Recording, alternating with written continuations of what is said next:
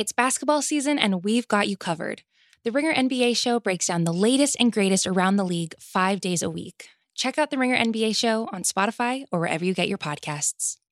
This episode is brought to you by Cars.com. When you add your car to your garage on Cars.com, you'll unlock access to real-time insights into how much your car is worth. Plus, view its historical and projected value to decide when to sell.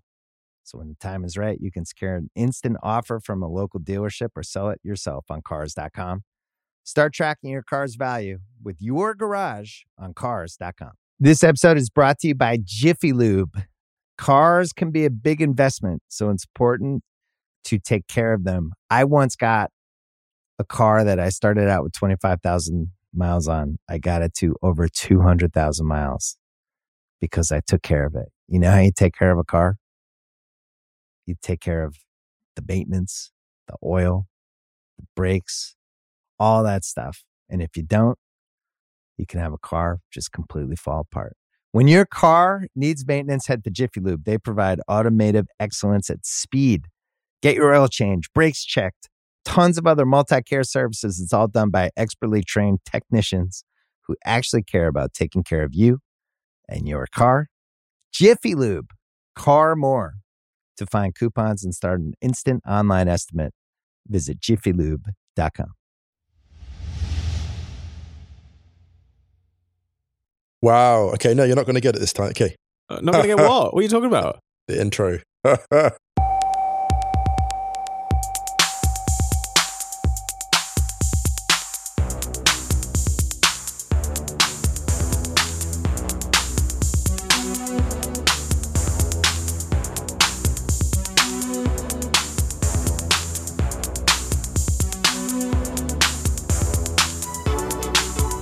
Hello and welcome back to the Stadio Podcast, Ringer FC. I'm Musa Kwonga. I'm Ryan Hunn. Ryan, how are you doing? Absolutely knackered. How are you? Yep, similar. Same. Had my first bite of the day about an hour and a half ago. My first meal of the day, my first food of the day, because I was on quite a tight book deadline, but that is very much in sight. So yeah, I'm all good. Lovely. Ollie Out is trending on Twitter. I mean, really good point at Stamford Bridge, I thought. Yeah, well, hold it. Yeah, well. Some admin very quick. Don't forget to check theringer.com/soccer for Moose's piece about Pele. It went up last week. Yep. I've got a couple to get done. Righty's house on Wednesday. I'll be joining Jeanette and Righty on Wednesday. We are recording this a little bit earlier than usual because I have to do some real life stuff this week. So it's messed with the schedule a little bit. So as we mentioned on the last podcast, we're not going to go through all of the games in huge detail because we haven't had time to catch up on every single one of them yet. So we're going to try and drop in some questions and back to normal service on Thursday. Hope everyone's safe, well, doing as good as possibly could be. I want to shout out Stadio Ultra from day one, Akash. Sprained his meniscus. What? And it's Stadio's fault. You can sprain your meniscus? Strained it, sorry.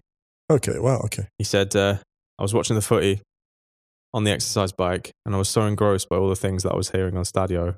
I was looking out for stuff that I didn't realise how hard I was going. So I'm suing Stadio. Oh no. Okay, Akash, when you sue, I can send you Ryan's address and bank details to make a settlement.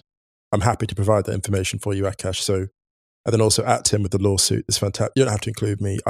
The thought that counts. You say that though, but it was one of your takes that he was that got him hyped. It wasn't because I haven't done a hot take for a very long time on this podcast. We'll see. I've been really good. I haven't done any hot takes on Twitter. Well done. You're a grown man. Like, you know, what do you want? Like, people make careers out of this. People make careers out of hot takes. Well, you have. Wow. It's the accuracy. The accuracy. Yeah. It's the truth. It's the truth. It's the truth. Lies were told. No lies. Oh my God. So where do you want to start today, man? Chelsea, Manchester United? I suppose we have to because it was a big game in that sense. You know, Tuchel playing against second place Manchester United and his Chelsea doing, I think, quite interesting things already. So this was 0-0, but this was a better 0-0 than when these teams met last time. In that case, at Old Trafford, it was almost like Chelsea desperate to avoid losing, as were United following the 6-1 defeat at home to Spurs. These teams are now much more confident, much more cohesive, and playing. I thought particularly Chelsea, the start of the first half, there was almost an instruction from Solskjaer to sort of say, just hang with Chelsea until they stop that intensity, because they can't do that for 90 minutes. Mm. But the way they move the ball in the first 20 minutes, Chelsea, I mean, there's a way they pass, and they have possession that you almost forget the opposition is entitled to the ball. They just move the ball so quickly through the middle of the field. And there was a funny moment watching Chelsea in the right-back position. So, Marcus Rashford is most devastating in that left-sided role. And there was a moment in the first half where he kept trying to force the issue against Azpilicueta. But the way that they play out from the back, Chelsea, especially from the right-back position, is so accomplished.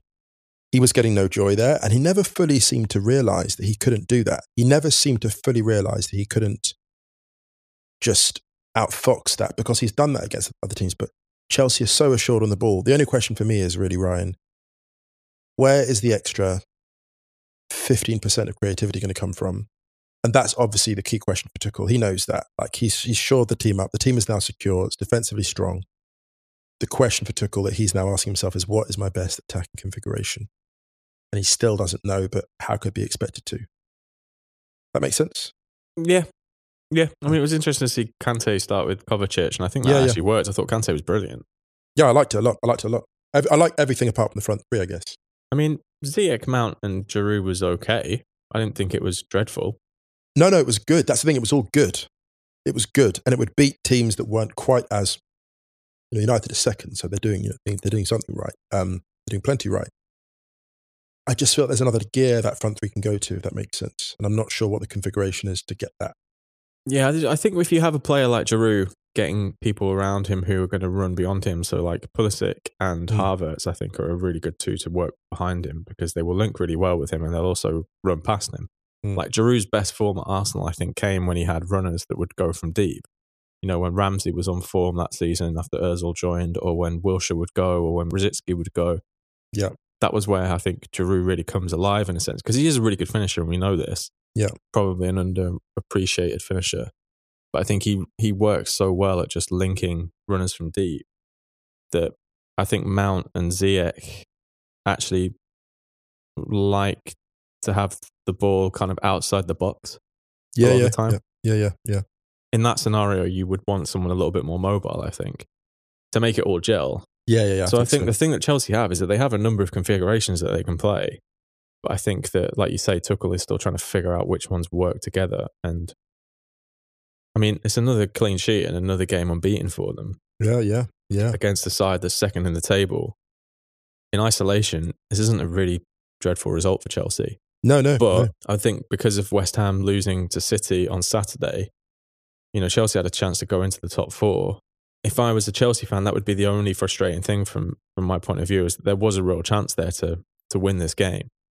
I think they had the better of the chances. Yep. And they could have won the game, and they almost took their foot off the gas a little bit. And I mean, what you're going to say, the Hudson-Odoi? Yeah, the entry to Hudson-Odoi didn't help them, because he was probably their best player. Well, I thought Reece James was good when he came up.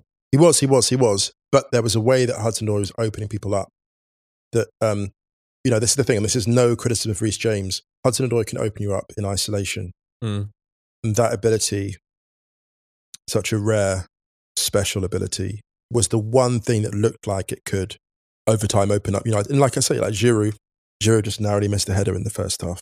A great assist from Hudson-Odoi, so that could have made a difference, but small margins. And United weren't bad either. They weren't bad, actually. People arguing they should have been more adventurous, but I was like, well, but with what? With what and with who? You're up against Kante and Kovacic in midfield. That's not a slouch midfield. I thought Fred was fairly good considering. Yeah, that was okay. Actually had a couple of good efforts. Tominay was all right. Not great, but all right. Luke Shaw looked good again. Yeah, although he gave the ball away a lot in the second half. Maybe not a lot, that's a bit harsh, but he turned the ball over a few times completely unnecessarily. Yeah.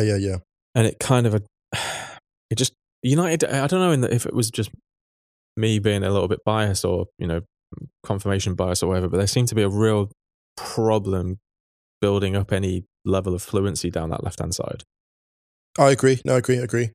And then, but that's also just the general structural way that United are. They're not they're not like City, where City have, they just recycle the ball a lot. They're like forward, like the Bruno Fernandes thing. And they're quite a broken team in that sense, right? They're like a fizzing firework. And some days the fizzing firework works. But against a team like Chelsea, which is a bit too canny for that, it wasn't effective. And also, you've got the fact that Mason Greenwood is still finding his feet in the central area in terms of his movement. So you had opportunities where there's a couple of times where the ball come through central areas and Mason Greenwood wasn't there because he doesn't attack the 6-yard box like like if you've been playing as a central nine for a long time, there's certain spaces that you crash, and he wasn't crashing them because it's just not his thing yet. I actually thought Daniel James's movement was pretty good, and I thought his inclusion was justified for that reason. I thought he moved quite well. So yeah, I just don't think this is a disappointing result. There's not much more I can say about it really, but this is not a point to lose sleep over, although there will be fans that will, of course, because I don't think they would have lost sleep over it. I think a lot of people seem to be gaining sleep during the game. Had a question from Kellen McMahon who said, "Are Chelsea legitimate top 4 contenders? I really don't want to watch my team in the Europa League." I mean, yeah, they are. Yeah, they absolutely are. Like I said, if they'd won that game, they would have gone into the top 4. As it stands, they're a point behind West Ham with 12 games to go. They're only 5 points behind Leicester because of Leicester's defeat on Sunday against Arsenal. So they're absolutely in the conversation. I mean, they're only 6 points behind Manchester United. With 12 games left, it's not absolutely guaranteed that Manchester United are going to finish above Chelsea this season. I don't think. I think I agree. 6 points can evaporate very, very quickly at the moment. And you've seen the run that Leicester are on with the injuries they've got as well. They got a really bad injury to Harvey Barnes that looks really nasty and it's such a shame. He's been in great form. We're going to talk about Leicester, Arsenal and Wrighty's house, so I won't go into it now, but Leicester's form is not great at the moment. No. And I don't think it's out of the question that Chelsea could finish second this season. Not at all, because here's the thing with Chelsea that I sort of touched on earlier to an extent. That configuration of attackers, there might be a magic blend there just waiting to be discovered that suddenly it's just like, that's amazing. It could be Tammy Abraham, Havertz and Ziyech, for example. Could be, we don't know yet. But if Tuchel finds it and they blow some team away in the next 4 games, that could be the configuration they use as the main one the rest of the season. And I don't think they're that far away. I look at them and think, this is a very, very solid team. And it's the kind of team that Pep will look across from the mountaintop, from Mount City Group. Pep will look down and be like, yeah, they could be a problem. A full Premier League season with the pre-season behind them, Tuchel's Chelsea could and should be a serious problem because they do have balance in that squad. I liked them a lot. I think I said to you in the group, I was like, they moved the ball beautifully. I think I said it when they played Wolves. Oh, the first game. I was just like, the ball movement is kind of mesmerising. Yeah, so quickly as well. It was so quick. It was so different to Chelsea under Lampard. Very precise, very quick, very controlled and relentless. It takes a lot of mental energy, especially against a side as good as Manchester United. And no matter what people still think about Manchester United, the table doesn't lie. Even in a season like this one, they are second for a reason. They've scored the most goals. Obviously, that Southampton game kind of skewed it a little bit, but still, they've scored the most goals in the Premier League this season so far. They're not slouches. They're not slouches at all, no. And they've pulled off some good results this season. So I think Solskjaer would actually be fine with this because I think that this season, if you just don't lose, if you focus on winning your home games if you can, in the big games like this, pick up points when you're away, I think that'll be... It's a very Serie A. Do you remember that Serie A used to be like this? At a certain point, Serie A was basically like, if you won all your home games and drew your away ones, you'd win the league. Yeah. And this is a similar thing. Just United just hold tight. They'll be fine. Before we move on from this game, what did you think of the handball call? I think it was Ollie Glanville, actually. Shout out to him. He made a very good point. Because at first I was like, oh, that looks like a penalty. But then he made the point that Greenwood's shoulder nudges Hudson-Odoi's hand onto the ball. And I was like, see, that's the kind of thing that a referee probably saw that we didn't, even on a replay. And I was like, yeah, fair enough. I'm a lover, not a fighter. I don't want to get angry about this stuff. Yeah, I wasn't sure about that though. I think it does happen at some point, but I think it's really hard to tell where it happens. It looked like a penalty to me. The commentators on Sky couldn't believe it in Germany. Yeah. They could not believe it. It looked like a penalty to me. I'm not going to lie. When I first saw it, because it looked like his hand kind of nudges it, doesn't it? It looks like his hand kind of like knocks through it. Yeah, I mean, I don't think that's a hugely natural position for his hand to be in, put it that way. Yeah. I think he got lucky. I mean, the funny thing about this was, I suppose, not that I'm a neutral, but the funny thing was that given all the penalties Manchester United have been awarded this season, you would have thought that would be the one they'd actually give. So it's kind of funny they didn't get that one, but it is what it is. Where else do you want to go in the Premier League? Big win for Spurs, maybe? Gareth Bale on form? Oh, we should talk about that. Yeah, so Spurs beat Burnley 4-0. I think that's their biggest home win since they beat Burnley 5-0 that time. Gosh, Burnley really handing out the gifts, aren't they? Yeah, they should be slightly worried, I think. Bale just went a bit vintage in this one. 2 goals and an assist, man. Yeah, he's been pretty good in recent games, actually. I mean, he's a pretty good player, Gareth Bale. Well, this is the thing. Gareth Bale, modern football's most casual match winner, in the sense that when Bale decides to win something, he's like, yeah, I'll just do that. I mean, look, in the Champions League final 2018, the reason that goal is actually underhyped, that bicycle kick, is underhyped because he came off the pitch and straight afterwards he's like, yeah, I'm not playing enough. Like, have we ever seen that before? A man giving a press conference / contract renegotiation / leverage for playing time. We've never seen a game of that magnitude, a guy come off the field after scoring a goal like that and be like, yeah, I'm not playing enough. It's like, it's the equivalent of a golfer, because he loves golf, obviously. A golfer not touching his clubs for 18 months and then picking up a 2-iron and landing on the green at Augusta. It's that. So what? And oh my God, Gareth, what a great shot. He's like, well, I'm a good golfer. That was what he kind of, him scoring these goals against Burnley, and not just the goals, but that pass. Yeah. The pass was amazing. Did you hear this? That was a 2-iron. The beauty of being in an empty ground is that you can hear how the ball sounds when it's struck. And you hear that sound. To be honest, when I hear the way footballers strike the ball, professional players, I'm like, you know what? My respect just is like, okay, what are we doing? Even criticizing these people. Like when you hear the sound on that ball, it sounds like a bullet coming out of a casing. It's like, I won't make the noise because I've done this before on the podcast. People make fun of it. It's a very violent reference. Well, it was a violent pass. It was quite violent. Yeah, I don't think it was the biggest backlift, but he absolutely just hammers it. And the poor defender, there's a moment where the West Ham defender realises he's not going to get to it. And he knows that Kane's behind him. It's kind of heartbreaking for him. But yeah, great win for Spurs. They needed it. They desperately needed that. They really needed it. Yeah. Nudges them up to 8th, back over Arsenal, because Arsenal would overtake them temporarily. Talking of needed wins very quickly, West Brom over Brighton. Ooh, yeah. I mean, full of controversy. Brighton, oh my goodness. You know what sums this game up? That sounds terrible to say this. Danny Welbeck's penalty, which he hits against the post. So it's the second penalty that Brighton take. They hit the woodwork twice. Dunk hits the woodwork. And then, no, Gross does. Gross hits the woodwork. And then with the first penalty, and Welbeck hits the woodwork with the second penalty. And then what sums up this game is his follow-up. He follows up, swings at it, doesn't get the best contact, and then sort of stumbles. And I just thought that was Brighton's bad luck all game. It's just those games where it's like Brighton really could have done with that win. And they created enough chances for that win. And there are some games where you'll come off and have a go at your players. But this is one where you have to look at them and be like, you know what? The gods were not looking favourably on the South Coast. What the expected goals, it should have been like 3-1. Yeah, I can't really figure out what happened for the free kick either. Henry scored one of those against Wigan. Do you remember that? Yeah, exactly. And Messi scored them. Yeah. We've seen them so many times. If you'd cleared it with the ref, it all just got a little bit messy. Lewis Dunk's interview afterwards was very spiky.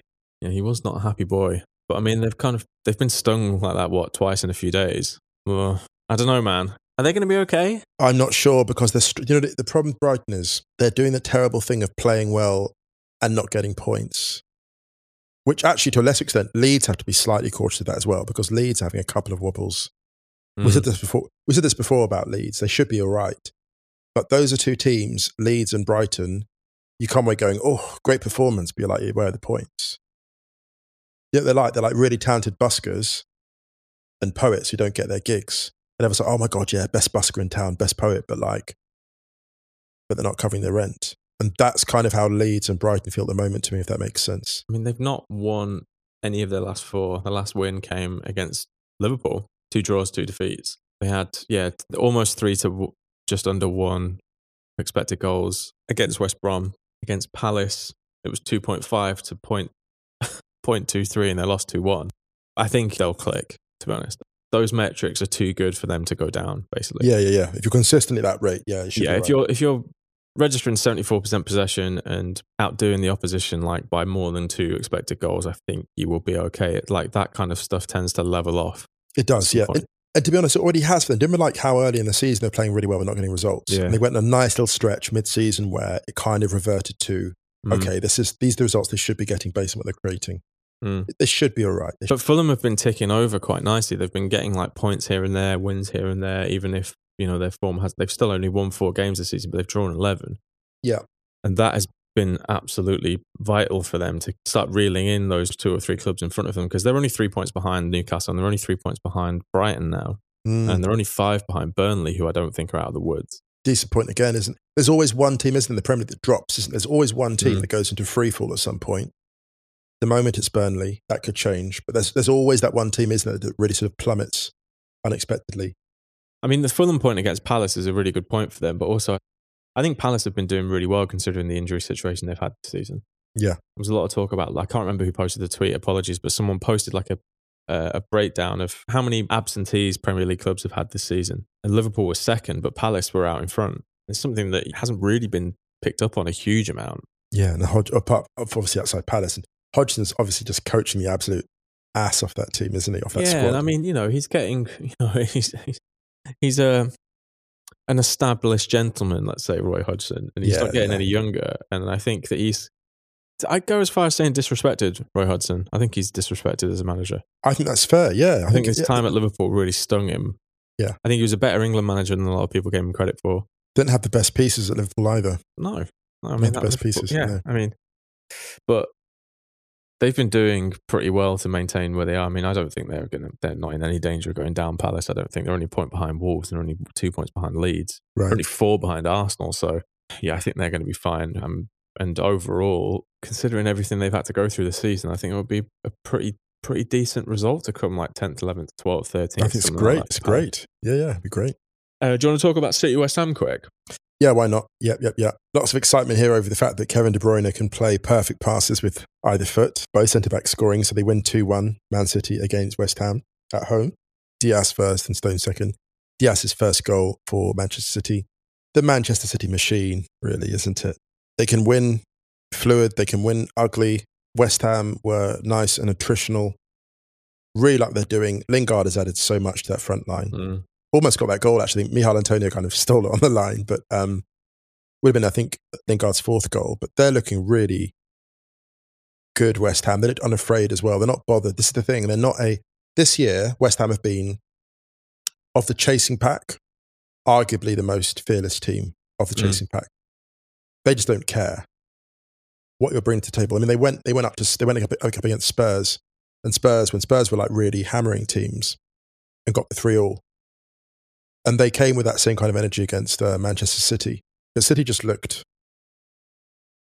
they had that extra, gear and a half. Yeah, they had that one for 1-1 though, didn't they? Michail Antonio when he hit the post. Yeah. They did. I mean, that came before the goal. I mean, maybe it kind of wouldn't have really changed that much. The great thing about him is he's a real troublemaker. Is he a converted midfielder? Almost. He played as a fullback as well at one point. That's the thing. So he's a real troublemaker, and you look at him and you think that's someone who's played multiple positions, because he causes his movement's unorthodox, and he causes the kinds of problems you can only cause if you have the cheat code. When you see certain players that have played different positions, and they're like, okay, I played here, so I know what kind of movement these defenders hate. And he's really good at that. I think it's why he's such a kind of Moyes player. Like David Moyes has always had troublemaking attackers, like a Fellaini. He's always had that kind of player in the forward line where you're like we hate playing against this guy. Michail Antonio probably comes quite high on, in a respectful way, players we hate to play against. So, oh God, we've got Michail this week. I think that's fair. Yeah, he can be a real handful. I love him for that. Yeah, it's great. It's great. So Man City maintained their winning streak. Is it 20 games now in all competitions? Closing in on the record. 12 points clear at the top of the league now. Extended their lead over Manchester United. I think it's done, right? Yeah, I think they're gone. This episode is brought to you by Jiffy Lube. Cars can be a big investment, so it's important to take care of them. I once got a car that I started out with 25,000 miles on. I got it to over 200,000 miles because I took care of it. You know how you take care of a car? You take care of the maintenance, the oil, the brakes, all that stuff. And if you don't, you can have a car just completely fall apart. When your car needs maintenance, head to Jiffy Lube. They provide automotive excellence at speed. Get your oil change, brakes checked, tons of other multi-care services. It's all done by expertly trained technicians who actually care about taking care of you and your car. Jiffy Lube, car more. To find coupons and start an instant online estimate, visit jiffylube.com. All right, man. Shall we go to Germany? Let's do it. Oof. Where do you want to start? Schalke? I mean, yeah, we can do, if you like. We actually had a few questions about Schalke. We had one from Joe Luckham who said, what's worse, lockdown or Schalke? You know what's worse than both? Mustafi's emotional journey since the 2014 World Cup. Well, we need to talk about Mustafi in a minute. That man is on a journey. If Mustafi walks into a bar, you walk out of it, you look like a lovely guy, Shkodran, but the energies that you're bringing with you. I can't deal with this level of chaos. Yeah, it's too much. Dylan Love says, I don't have a question, but since you're in Germany, I hope you'll dive into the Schalke revolt. And Dan Cook says, has there been any more info in Germany on the player revolt or Schalke? Right, so Schalke parted ways with Christian Gross this weekend. They also sacked pretty much the entire first team leadership.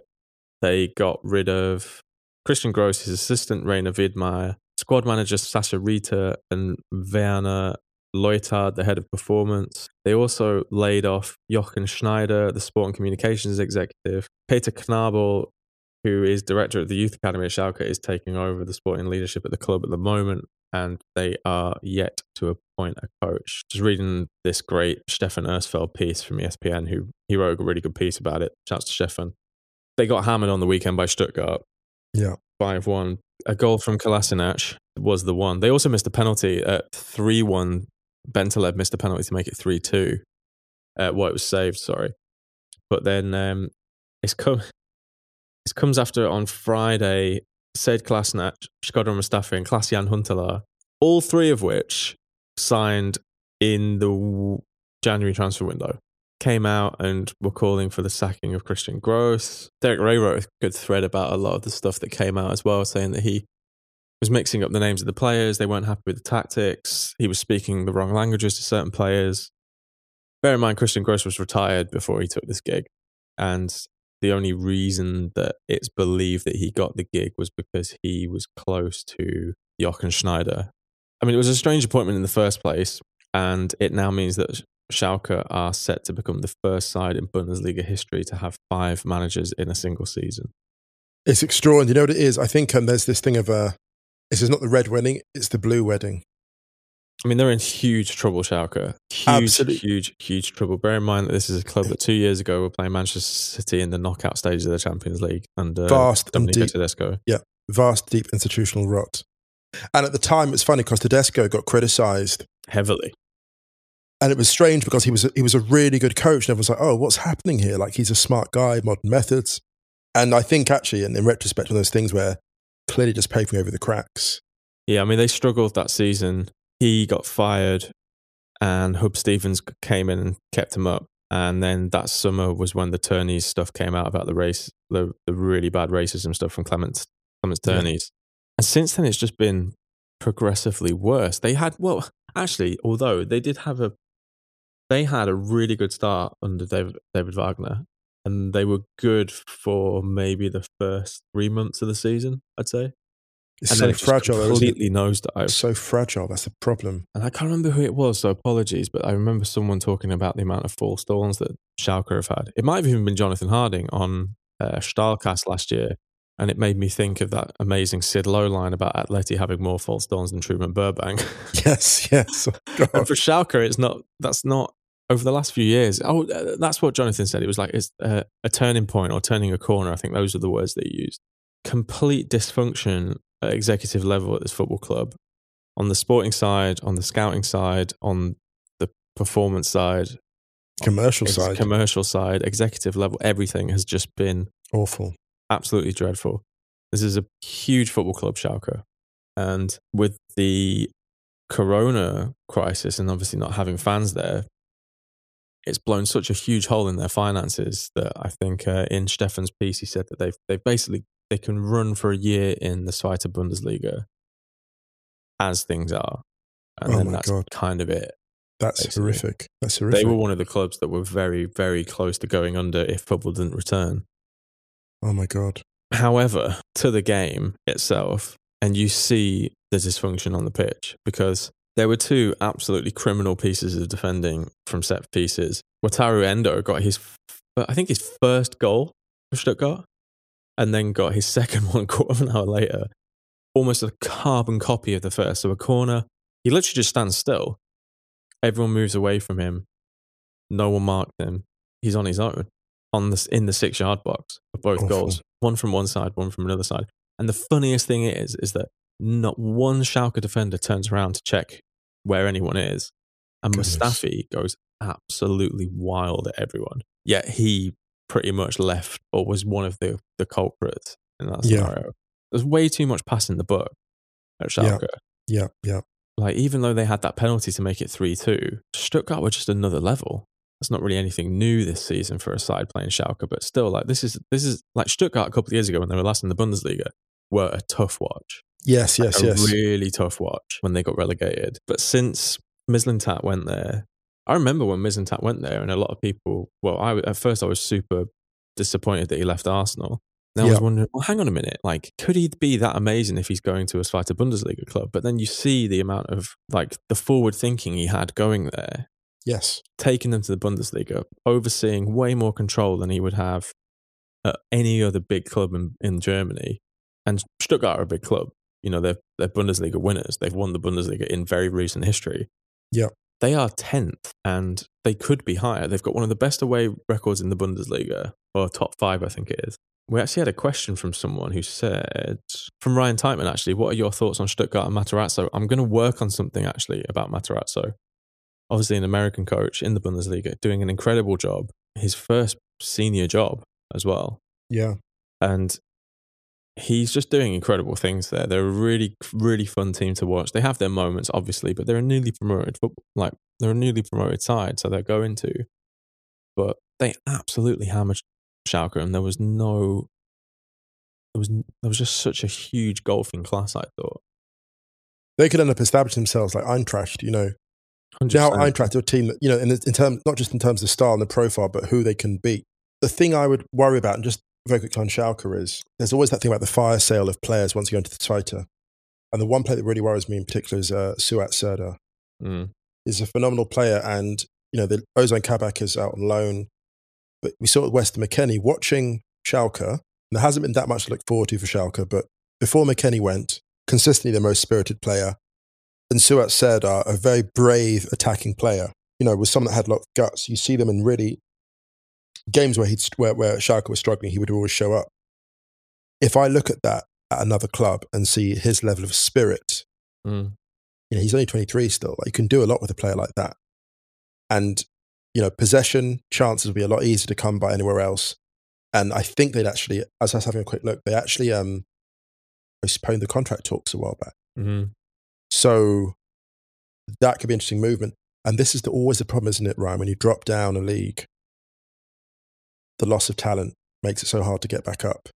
Yeah, and that Zweite Bundesliga is no joke. There's a genuine title race going on there. Any one of 4 teams could go up. Yeah.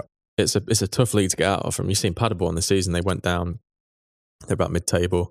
Many teams have had quick relegations in succession. Not succession necessarily, but maybe 1 year they're in the Bundesliga, 2 years later, 3 years later they're in the Dritte Liga. It can happen really very quickly. Teams get caught cold. It's quite like the Championship in England. Yeah. So yeah, Schalke are all over the place at the moment. Very quickly in the other results, it was a really good result for Werder Bremen on Friday night. They beat Eintracht Frankfurt. Adi Hutter was not happy with some stuff after.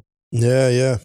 Bit of a kick-off between him and one of Florian Kofeld's assistants, who was saying some unseemly things from the stands. Halted a really good run of form for Eintracht. On Saturday, Bayern beat Köln 5-1, and Manuel Neuer did his absolute best. See, Manuel Neuer never gets punished for this, does he? Came out dancing, lost the ball, and I think they ended up hitting the post or something. Then again, he did get a taste against Eintracht. You can say, actually, in the grand scheme, Eintracht they held his feet to the fire. What Neuer does there, that is existential. He's having he's extremely having more moments of it. It was ever since, you know, when he was all of a sudden in the number 10 position for Germany in the last World Cup. Yeah. And there were like 4 outfield players behind him. And I was like, what is happening? You see, I think it starts in 2014, actually. I think it starts then. No, do you know why? Because I think that gave him a taste for it, because he's like, I can do anything. Yeah. I think because he won the World Cup that way, it validated him. And that set the scene for everything we've seen now. It set the scene for everything, because now he's like, ooh, living on the edge, tightrope walking. Well, luckily it didn't cause them any bother, because they still won 5-1 against Cologne. Dortmund won 3-0 over Arminia Bielefeld. Goal and assist for Jadon Sancho. He assisted Mo Dahoud's first goal. Scored the penalty for the second. And the third goal for Renier was probably one of the goals of the weekend. A lovely flowing team move. Sancho broke that lovely slide rule pass to Haaland that he does so much. And instead of shooting, Haaland just cut it across. Renier put it in. Yeah, that reminded me of Barca. Yeah. Yeah, it was big Barca energy, actually. I love that when David Villa cut across to Messi. Yeah. I love that. Iniesta, Villa, Messi, bang. That's my goodness. Actually, this will surprise you, but I was watching Iniesta highlights this weekend. After we had that chat earlier, and I was like, I'm watching Iniesta, and you were like, oh God. And you looked really frustrated. Then I went back and watched even more Iniesta highlights. And it was just... Troll me. Well, not to troll, but like I was just thinking, so I was really trying to work out like what was done off the ball, you know? Because I think about Dortmund and Barca and similarities. And the one thing we talked about, I think, a couple of weeks ago was how exhausting it is to play against teams like Barca at that point. And there's one bit where Iniesta, Xavi and Busquets play a triangle, and Gago just throws up his arms in frustration. Like 3 times in 20 seconds, he chases the ball and gets nowhere near it. And when I see the speed at which Dortmund interchange passes, they're not far away from doing something in a German context, actually just quite exciting for a few games ago. They're actually quite close to doing something genuinely really exciting with this configuration of players where, you know, just maybe in bursts of 3 or 4 games a season, they could put together some really exciting packages of form under Rosa. I can't wait to see that, actually. Anyway. It's going to be fun, man, I think. Really fun. Yeah, really fun. I mean, Gladbach did not have a great result on the weekend. Oh, God. Yeah. They were 2-0 up against Leipzig, very much like this fixture last season, but instead of finishing 2-2, it finished 3-2 to Leipzig, winner right at the end. Gladbach's form is not great at the moment. It's not a funny team, Leipzig, it has to be said. I mean, they were really not great in the first half. But Upamecano, you know, I said this before, how I sometimes worry that he's doing too much. He was certainly very extra in this game, gave away a strange penalty to Briel Mbolo. Just made a challenge he didn't need to. A player of his quality wouldn't make that. And then playing some hazardous passes across the pitch. I mean, almost like passes. Yeah. Almost, you know, when you're told to go and make brave passes. It's like the Pinto thing. You know, Pinto was told to play 100 brave passes. He will mess up 2 or 3, and everyone will notice them. Upamecano's obviously been told to play progressively, play on the front foot, and he does that. And of course, what gets put on the highlight films is when he messes up, but then what you don't see is all the passes that come off.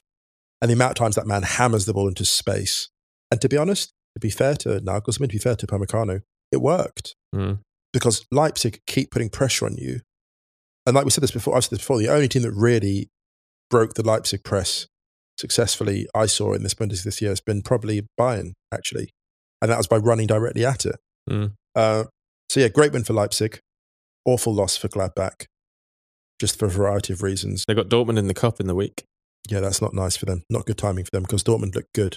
Poor timing for Marco Rose as well, because there were a lot of like Lothar Matthäus was on Sky Sports being like, yeah, I mean it's strange because you're playing your new team and you're for your old team, but I think you'll be fine. But still, it's not ideal at the moment, especially with the form that they're in. And you have to agree with him. Yeah. He wasn't super chipper after the game. Can't be enjoying things much at Gladbach at the moment. I don't think that's very fun. It's tricky. But they were great in the first half, I thought. And I think they could have killed Leipzig off in the second. And I think they just went for containment, which I thought was a bit of a mistake. I be harsh? But to be honest, I think like Jasmine Baba, shouts to Jasmine, she was talking about doing a tactical breakdown of that game. And she was just like, yeah, no, there's nothing in this game that's like worthy of a real tactical breakdown. Yeah. I think her breakdown of the Eintracht team a couple of weeks ago was superb. I think it was Eintracht. Yeah, she's doing really good tactical breakdown stuff at the moment. Great stuff. Yeah. Shouts to Ollie Glasner. 2-0 win over Hertha, which in isolation isn't a massively unexpected result, but they are steadily keeping tabs at the top of the league. They're only 5 points behind Leipzig. Still only lost 2 games. No Bundesliga side has lost fewer games this season. Best defensive record in the Bundesliga with 19 goals. Leipzig are second with 20. Hertha are in big trouble. Hertha have got to be very careful. The whirlpool. We will touch on Hertha a little bit more quickly. Union drew with Hoffenheim on Sunday. Augsburg had a great win over Mainz. That's a really needed win for Augsburg. And Bayer Leverkusen lost at home to Freiburg. Great result for Christian Streich. However, Leverkusen went out in the Europa League losing both legs to Young Boys. Lost their home leg 2-0. They are winless since they beat Stuttgart on February the 6th. And they have only won 2 league games since losing to... 2 league games since they lost to Bayern in December before the winter break. Horrible one. That was their first defeat of the season in the league.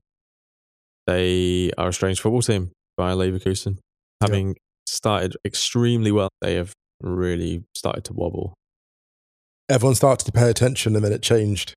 It's an unfortunate coincidence, I think. It was an unfortunate coincidence, but people started to pay attention. And it's sad because if you've been watching Leverkusen before this plummet, they were playing some of the best stuff they were in great. the Bundesliga and in the Europa League. Yeah, they were amazing. They were really great. Yeah, phenomenal. They go to Gladbach next weekend. It's also Bayern Dortmund next week. It's a big week for German football. This episode is brought to you by Hotels.com. I was traveling internationally last year. I was in Mallorca. I didn't know the island well. I said, let me head to the north, head towards the water. Let me go on Hotels.com and see what they have available. Something preferably on the beach, maybe even a gym. Not only did I get those things, there was a kids session with exercise, gymnastics in the water, pony rides, a train. It had everything, and I didn't even want any of those things. But at least I knew they were there, just in case I changed my mind. And now finding the perfect hotel has never been easier thanks to the Hotels.com app. Whether you're looking for a family-friendly, all-inclusive or a relaxing spa weekend, you can find exactly what you need and compare hotel prices, ratings, and amenities side by side. So start planning your next getaway and find your perfect somewhere in the Hotels.com app. This episode is brought to you by Hotels.com. I was traveling internationally last year. I was in Mallorca. I didn't know the island well. I said, let me head to the north, head towards the water. Let me go on Hotels.com and see what they have available. Something preferably on the beach, maybe even a gym. Not only did I get those things, there was a kids session with exercise, gymnastics in the water, pony rides, a train. It had everything, and I didn't even want any of those things. But at least I knew they were there, just in case I changed my mind. And now finding the perfect hotel has never been easier thanks to the Hotels.com app. Whether you're looking for a family-friendly, all-inclusive or a relaxing spa weekend, you can find exactly what you need and compare hotel prices, ratings, and amenities side by side. So start planning your next getaway and find your perfect somewhere in the Hotels.com app. Quickly before we go to La Liga, got a question from... Oh, actually missed Emily Orum's question. Should Kevin Trapp change his first name to Thirst? All indications on his Instagram suggest he should. Yeah, he should actually, because Kevin Trapp's quite a handsome man. Very handsome, and he knows what he's doing as well. Yeah. You see his Instagram. This is a man who is well aware of the effect he's having. Big goalkeeper energy. Yeah, very much so. This one from Patrick Corcoran. How many hot takes did Okwonga save in his drafts or notes app this week? Wow. I was the picture of restraint. You just told him to me when we had coffee instead. That's true, yeah. There were a lot of hot takes, but none shall ever be shared. I will never release those drafts. Oh, well. Let's talk about Barcelona beating Sevilla. Actually kind of comfortable for Barca. Messi assist for Ousmane Dembele early on, and then a Messi kind of scrambled goal towards the end. They lost a couple of players through injury. Pedri went off, which didn't look nice. Don't like seeing Pedri limping. But all in all... I'd be quite excited if I was Barca. Yeah. They got, because Alenia scored a beauty. He's on loan to Getafe. He scored a beauty for them and they're 3-0 over Valencia. And he's to come back. And that's an incredible talent they've got out on loan.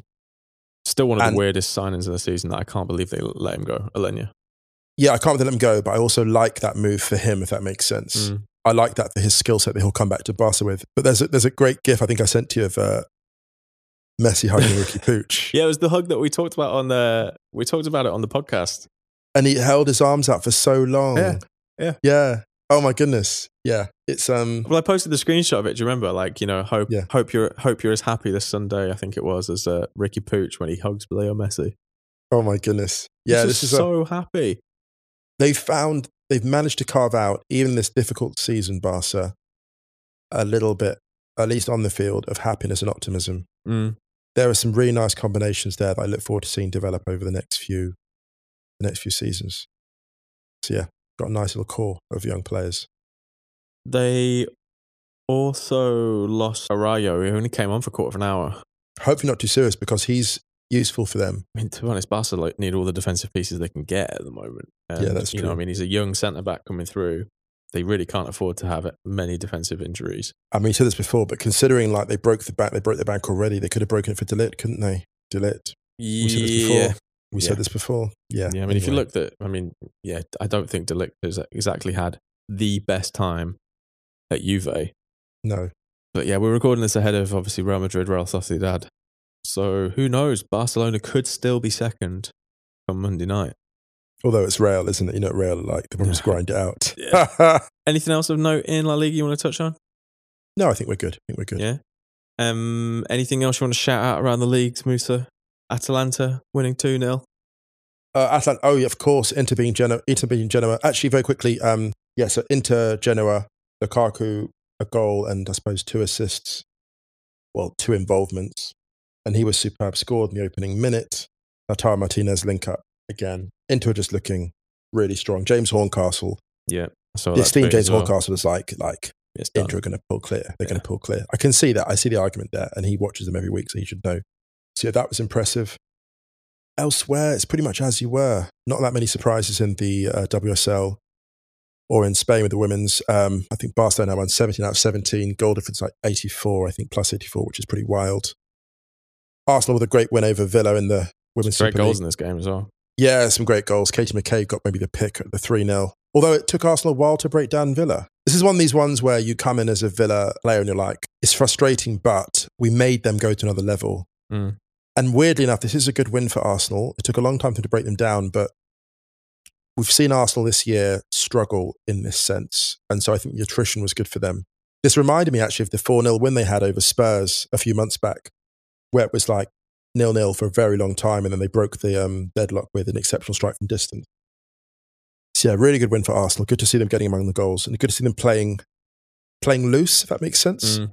After they got the first goal, they played with a bit more freedom, so that was nice to see. Quickly to League, PSG beat Dijon 4-0, and because of Lille dropping points at home to Strasbourg, means that PSG have closed the gap on Lille to 2 points at the top.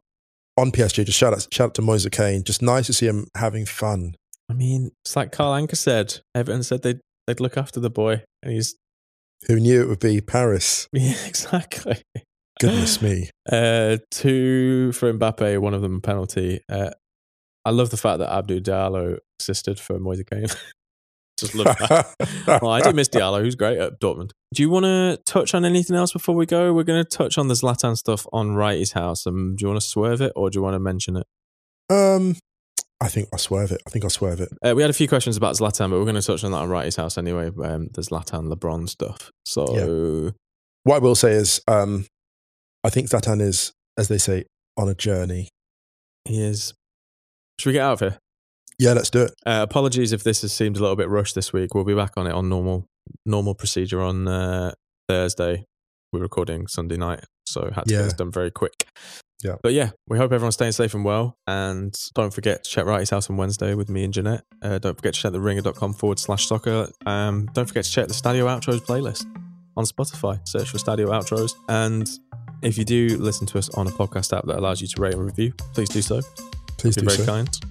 Yep.